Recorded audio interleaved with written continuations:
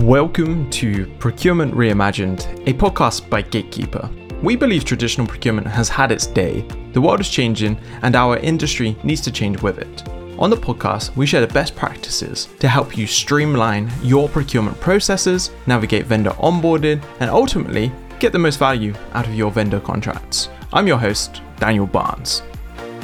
In this episode of Procurement Reimagined, Elouise Epstein, partner at Kearney, joins us to share her future vision of all things procurement, including data platforms, contract management tools, AI, and risk management. She shares her insights on how businesses can future-proof their operations to align with what lies beyond the horizon. Elouise has over 22 years of experience in digital procurement. She's an advocate for the advancement of procurement practices and, in her own words, is a digital futurist focused on supply chains. She specializes in how to apply digital to solve actual business problems. Elouise, I wanted to almost dive straight in. But before we dive straight in, one of my colleagues was talking to me and he very much wanted me to ask this question about your current role. So could you explain your current role to me like I'm a 5-year-old who almost doesn't understand anything? My current role is two parts. Half of my job is helping people understand the digital landscape. I'm not sure a 5-year-old, actually probably a 5-year-old would understand digital landscape. I think they would.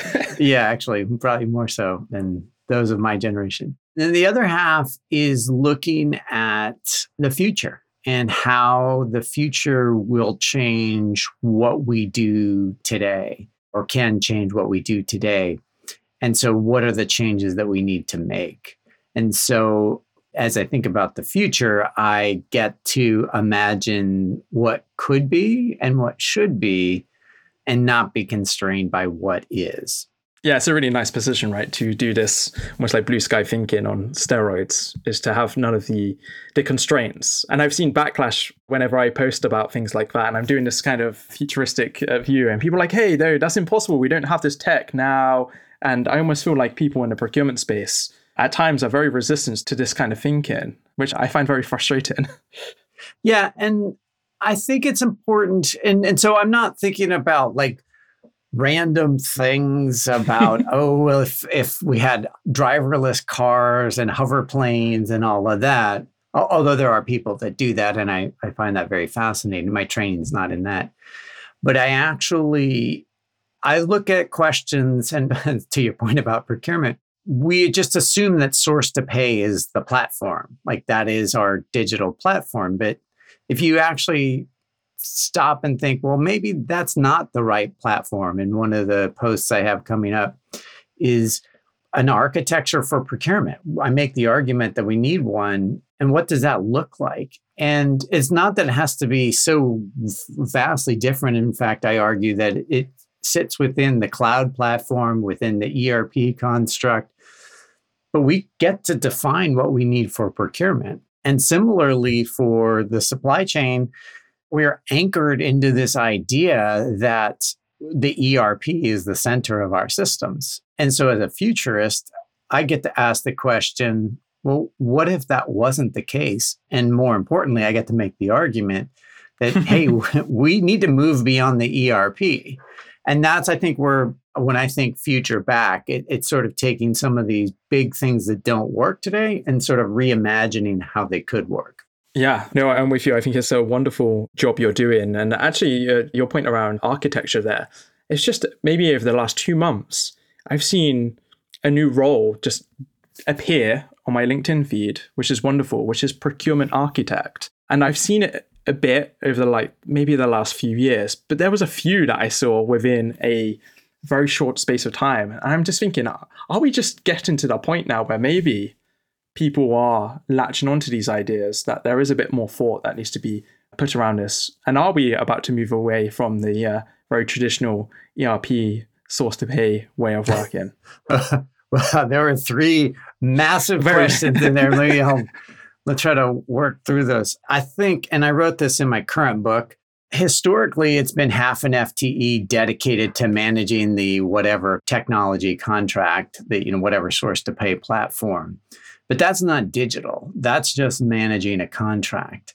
to be digital, and I think this has become real, this is why you're seeing so many of these architect roles, is you have to understand what's going on in the market and be at the forefront. And oh, by the way, be plugged into this community of startups, of understanding and networking with your peers and understanding and exchanging information. I actually find as an observer, the digital architects we're talking about, we bring them together. And when we do that, the information that's exchanged it is truly like gold.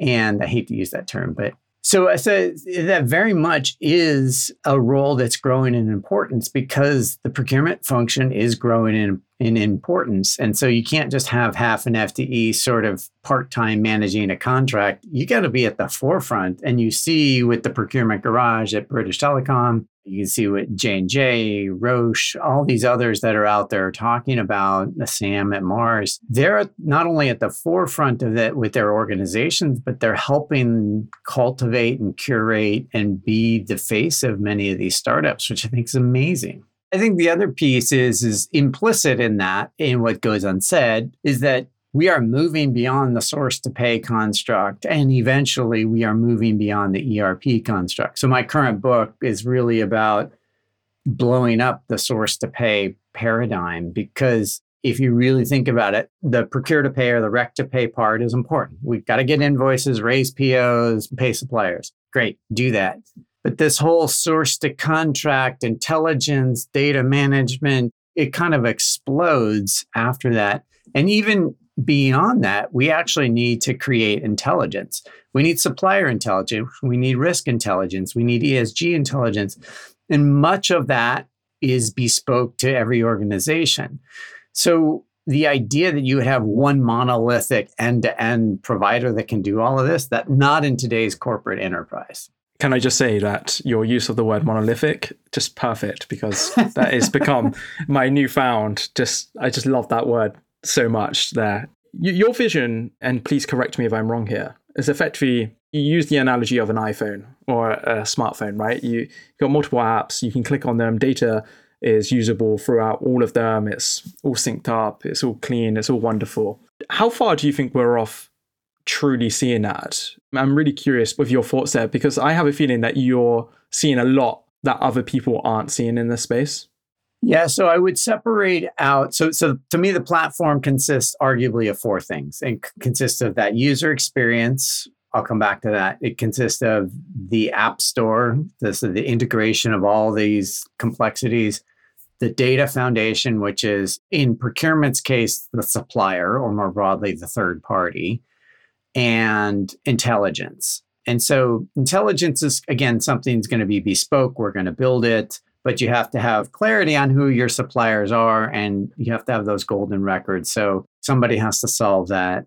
And then the app store is pretty self-explanatory. But until we get those three things, we can't really have that iPhone experience or the iPad experience. It just is coming, but it's slow because we have to get those other pieces right, or perhaps in tandem. And I think what I've come to realize, and yes, I do see things that I'm not able to talk about yet. That doesn't mean like in March, you're going to see, oh my God, the vision come to pass. The vision will come to pass slowly over time, and we'll see it in incremental pieces.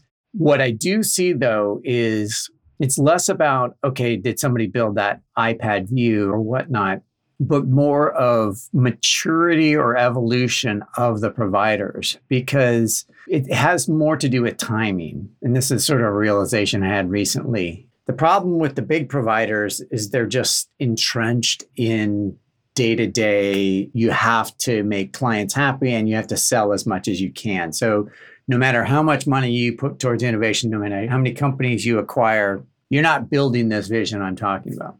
And even the startups that have come about in the last 3, 4, 5, 6 years, they're on their own trajectories to getting to profitability and then exiting. And by the way, that's their motivation. Their motivation is not building to my vision, to my blueprint. Their motivation is to increase sales, which means tapping back a little bit into it's like they have to sell more.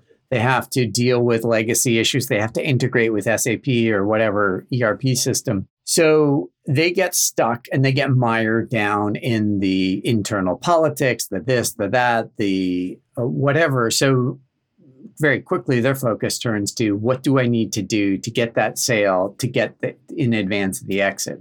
If you and I started created our own company today, we could largely step to the side of that and actually avoid the legacy entrenchment and sort of build to the future. Now, there's things we need in place, but if you're starting today, I actually think you have a better shot at sort of my vision more so than anybody that's out in the market today. This is why I'm so excited to have you on here, because the way in which you talk when you're talking about these subjects, I can tell that you're thinking about it as you're talking. You're pulling all of this expertise, this research, all of the read-ins and conversations you have. And it sometimes sounds like you're almost having new thoughts all the time. And then that's kind of my observation. It may not be, but that's my observation of listening to you for a couple of years. Thank you. So I'm just cool listening. Yeah, well, I mean, I talk to people every day. Right after this, I'm talking to a CPO. I do workshops all the time. I put these provocative ideas out there, and frequently I'll just test new ideas with unsuspecting audiences just to see how they react. And I'm deliberately provocative and I poke them to see how they react. So I'm always testing. And yes, it's changing. And I very frequently will, note something down. I'm working on my new book, by the way. And one of the reasons why I was late to this or discombobulated is, so I was in a workshop a few weeks ago and somebody told me, I was jabbing at them about contract lifecycle management. And then somebody raises their hand and says, we have 430,000 contracts in our system. Oh, wow. Like, oh my God, that's great. Like, that's great. Okay. And then I'm just waiting. It's like, okay. And it got really uncomfortable. It was like, okay, so there's nothing else to be said. I guess we just got the 430,000 contracts and then we stopped. Like and to me, well, first of all, I want to know what's in those 430,000 contracts. Yeah, me too. I want to know the clauses. Yeah, exactly. Like the cascade of questions that follows from there, like that's what it means to be digital. And so that was just a random comment by a random person, but that has now become a section of my, a couple of paragraphs in my new book, because it's an exemplar of digital literacy in analytical inquiry. And so, so I'm constantly thinking about this and really having to figure that out. Yeah, you've got my brain twirling, because I'm just thinking there, like, I want to know, like, what the high risk clauses, how do you determine those high risk clauses, who signed them off, where's these risks split out, like, what's the relationship like there on the contract side, where's the performance management of that contract? I don't know, Elouise, I don't know how much you know of my background, but I'm a massive contract management nerd within the procurement space. That's kind of where my... I know that, which is why I thought you'd appreciate that. Yes, yeah. And for one, that sheer number, I mean, I've not worked in organizations outside of government that are big enough to have contracts like that. And that sheer number in the first place, I'm just thinking, like, I'm just excited by what they could do with that. Right. You have the same reaction I do. And that's my point. That's what it means to be digital, to really go after that. And I want to know how many of those are active. I mean, maybe only 10,000, right? So many questions. Yeah, exactly. Because it should draw, like, the intellectual curiosity should draw us into that. And so then I ask the question, the reaction you and I are having, why is nobody else in that room having that? And so, I'm constantly being influenced by the interaction. I mean, I have tons of interactions like that. And some of them are just a lot of the same, like, oh, how do I fix my supplier data? Or how do I do this? But there are then these moments that just like spin new topics that need addressing. Yeah, no, I'm so happy you brought that up, because it's been a while since I've been in the contract management space as a practitioner now. It's almost a year out, and it's good to stay close to it. What are the biggest issues you have with current tech providers? And I'm asking this as well, being a tech provider in the space, right? Like, I almost feel like we could get shot down. I'm giving you freedom here to shoot everyone down in the space. And you've kind of touched on some of them, right? Like just now, in that, if we made a company today, they would align better to your vision than companies made probably over the last 5 to 10 years, and especially pre-pandemic. Is there anything else that you think procurement tech, contract management technology we can go as wide as we want here with that definition.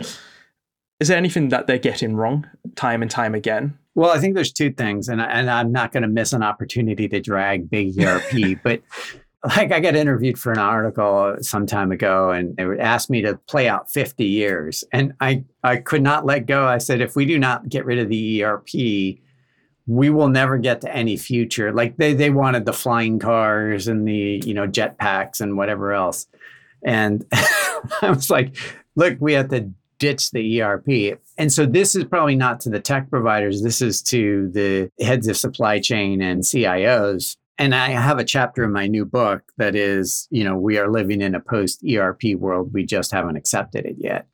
And so I really just take aim at, let's just say, that audience and really like thump them over the head repeatedly, because that's what's holding us back. And this legacy thinking that the ERP, that's one. And then the other one is just, well, actually, I'll make 2 points that are related. AI or data is the new oil, or all I hear is AI, machine learning. AI. Oh my God. Yeah. Everywhere. And actually, as a sub point to this, I'll see if I can keep all this threaded together. The question clients ask me the most is about blockchain. And I just tell them it's nonsense. And the relief just comes over them. So like anybody that has blockchain, I stop listening to them, and then I roll up the newspaper to swat them away. But to go back, so like this, AI nonsense. Every startup does this. Every tech company does this. First of all, the clients don't understand it. Second of all, certainly the sales reps don't understand it. It's irrelevant. And so, like, okay, my assumption is you have all that under the covers. Good, go do that. We don't need to know about it, right? Right, exactly. And then the other part is, and I saw this on LinkedIn and I didn't capture it. But right now we're getting the big chat GPT, like it's out there everywhere. And how's it going to change procurement? Like, we're asking the wrong question. This quote was, you're not going to lose your job to Chat GPT. You're going to lose your job to the person that figures out how to use it better than you. So hopefully anybody listening to this, if they know where that quote was, please let me know. Because that's really like, it's applying these concepts to what we do. And so we have to improve our literacy and our understanding of this stuff. So the tech companies coming in and just like, it doesn't help. No, on the AI point's super interesting, right? Like we have an internal channel where we talk about AI, but we don't talk about it outwardly very often because hardly anyone understands. And I think I listened to something with you and Sarah Scudderer, and you were talking about like your very deep machine learning expertise, your understanding is like the research, and I followed a few of those and just got completely lost, if I'm being honest, in that. I was like, this is going to require a dedicated amount of learning to truly understand how this all pulls together, because it's not just one layer, there's like a web of things.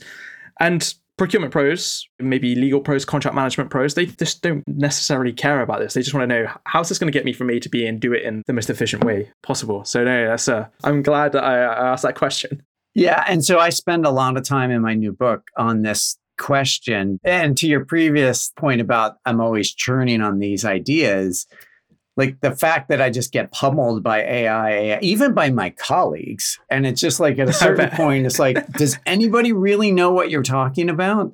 Like, can we just stop? Like, what are we trying to get at? And understanding, because AI is not a magic button. There are no magic buttons in technology. And so we have to really appreciate the nuance. And oh, by the way, all these algorithms are fed by data. Well, guess what you just told me not you, but like I just found out that every organization has terrible data. So don't be talking about AI if we're not having a conversation about data. Yeah, it's a really good point, right? Like when I was implementing Gatekeeper, I did a sourcing exercise, chose Gatekeeper, and then looked at the implementation, and then started going through our data, which I already knew was awful, right? That's part of the reason I wanted somewhere to put data. We had it coming from 1,000,001 sources. And then I was like, oh, our data is so much worse than I could have possibly imagined as soon as I started extracting it out of all of the tools.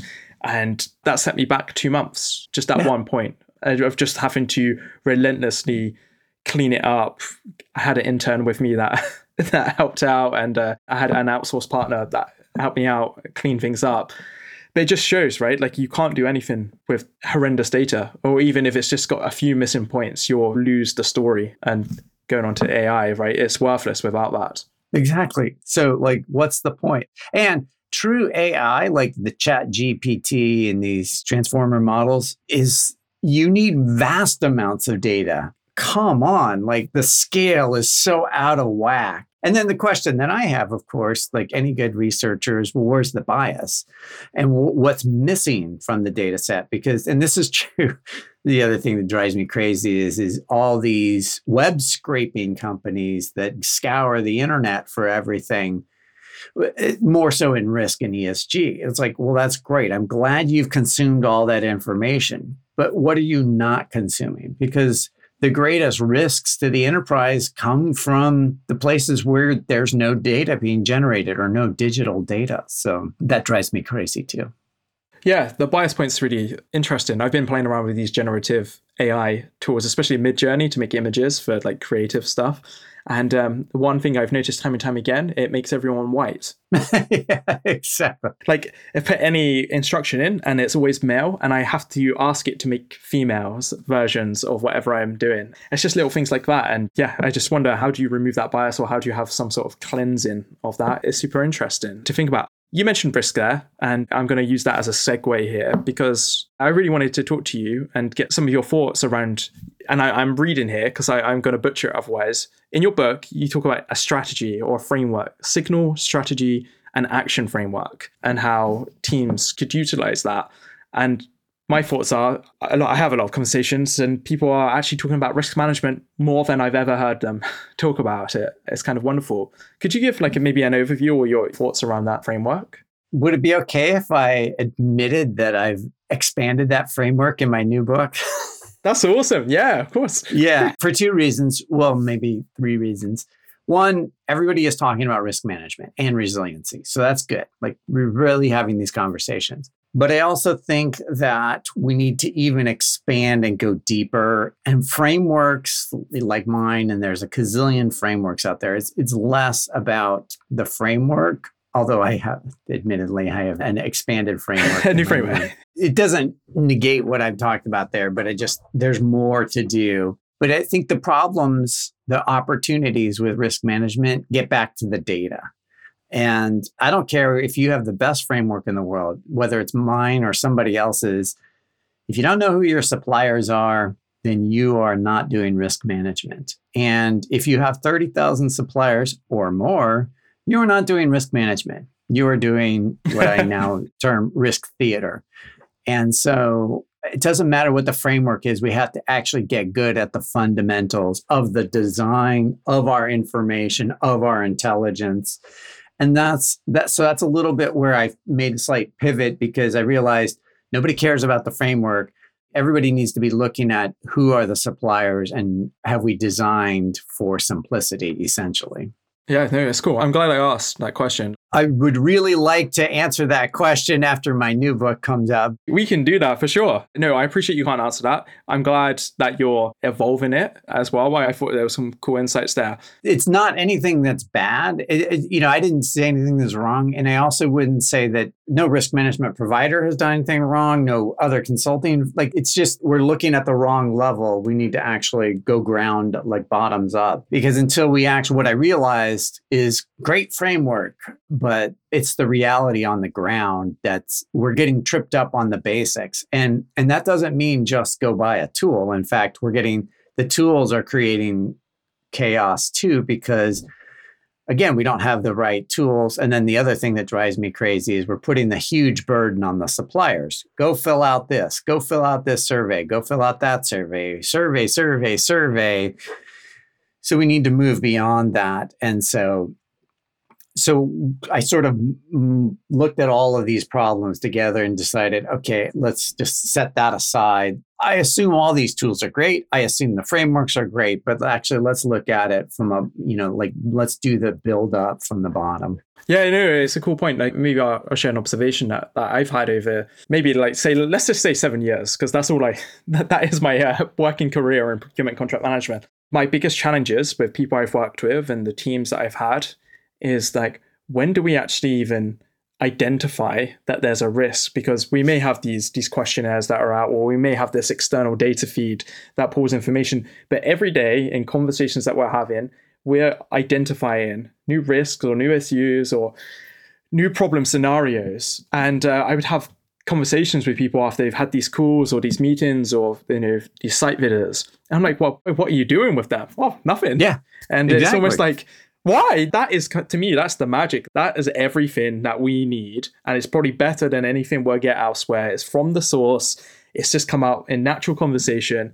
We need to be tracking all of this and working to mitigate it, or work around it, or going back to them on these points, because they could come back and really hurt us. Or maybe they're not overly sinister, right? But there's just cool information that allows us to build up a better picture of our suppliers and the contracts. This is one observation that I've had over 7 years in. Yeah, it's what do you do about it? I mean, we just talked about bias in AI, but I guarantee you neither of us are going to take tangible steps to solve it today. And if you look at some of these resiliency sort of plans, and like the first recommendation is always, well, don't single source.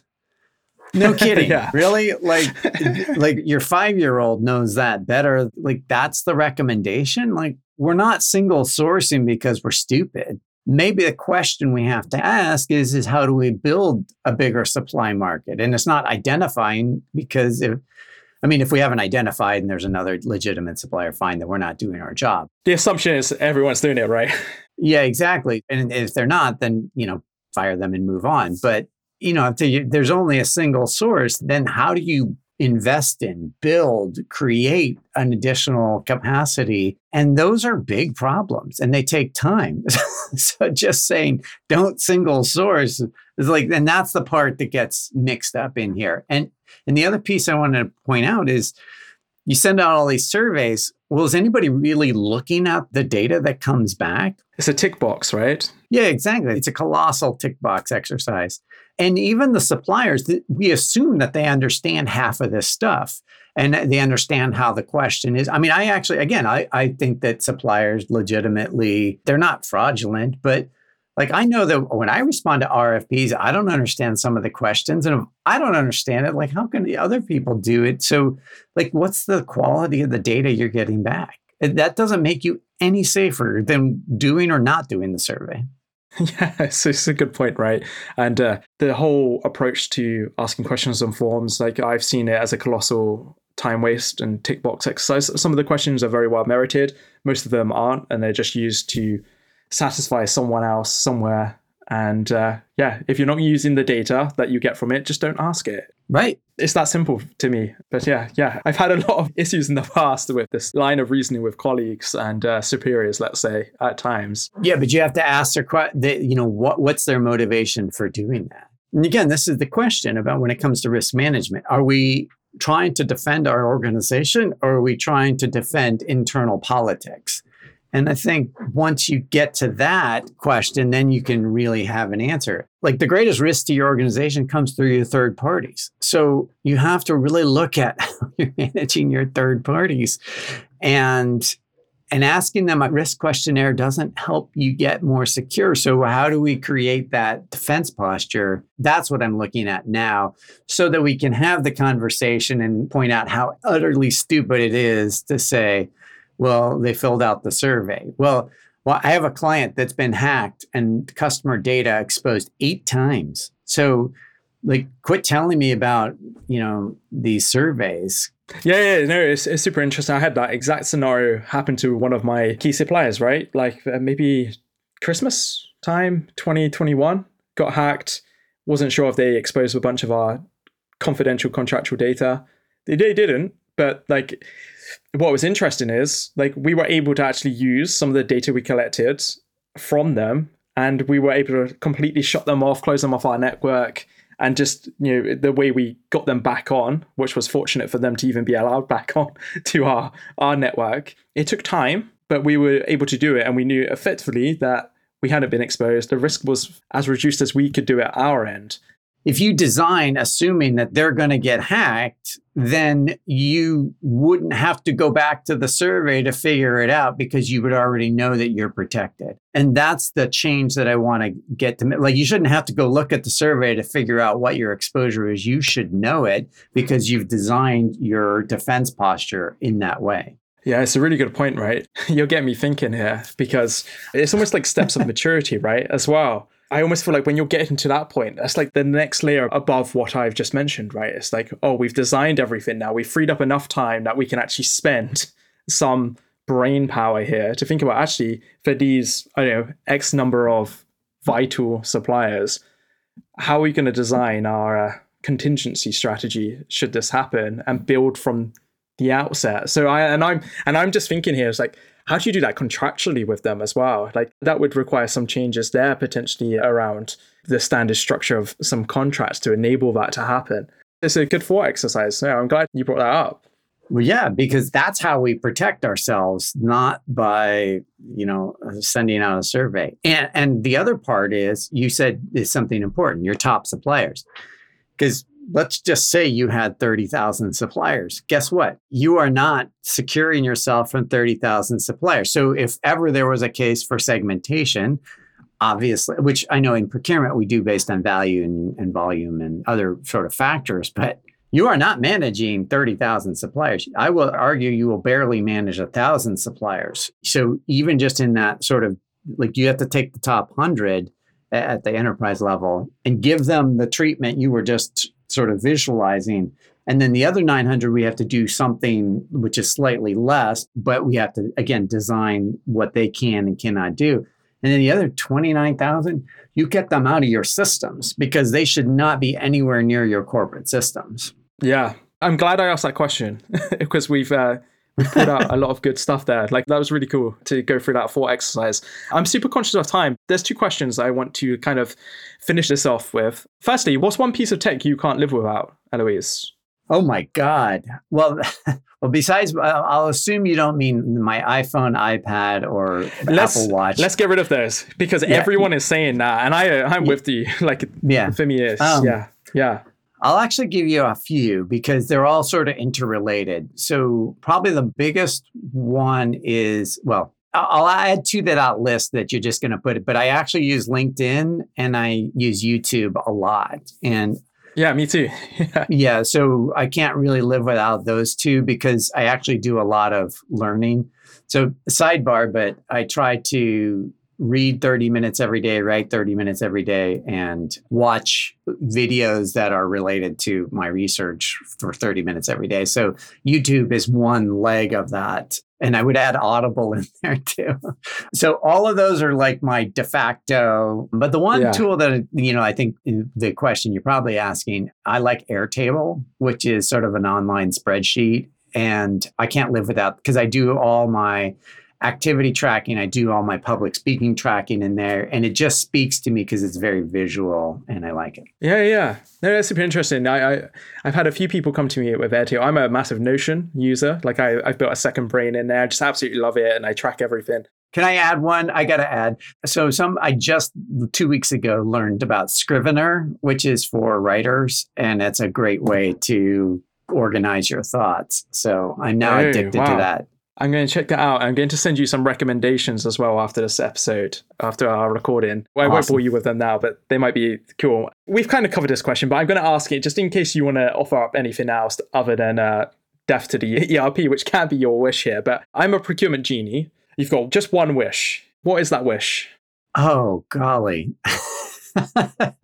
My one wish is that it's 2 sides of the same coin, is that we as procurement understand our value to the organization and we embrace it full throttle, because procurement is viewed in such deficit terms within the organization, within the tech companies, everybody, consultants, always talking about how procurement can't do this, shouldn't do that. There's a lot of judgment of procurement.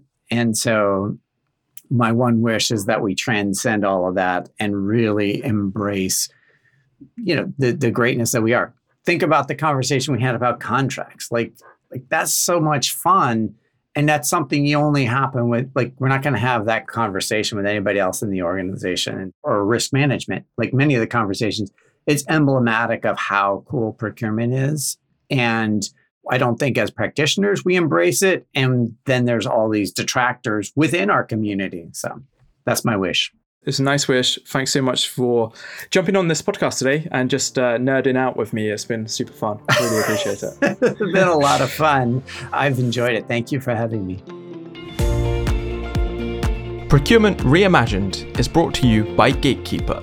To find out more about Gatekeeper and how our vendor and contract lifecycle management solution is delivering visibility, control, and compliance to our customers, visit www.gatekeeperhq.com. And then make sure to search for Procurement Reimagined in Apple Podcasts, Spotify, and Google Podcasts, or anywhere else that podcasts are found.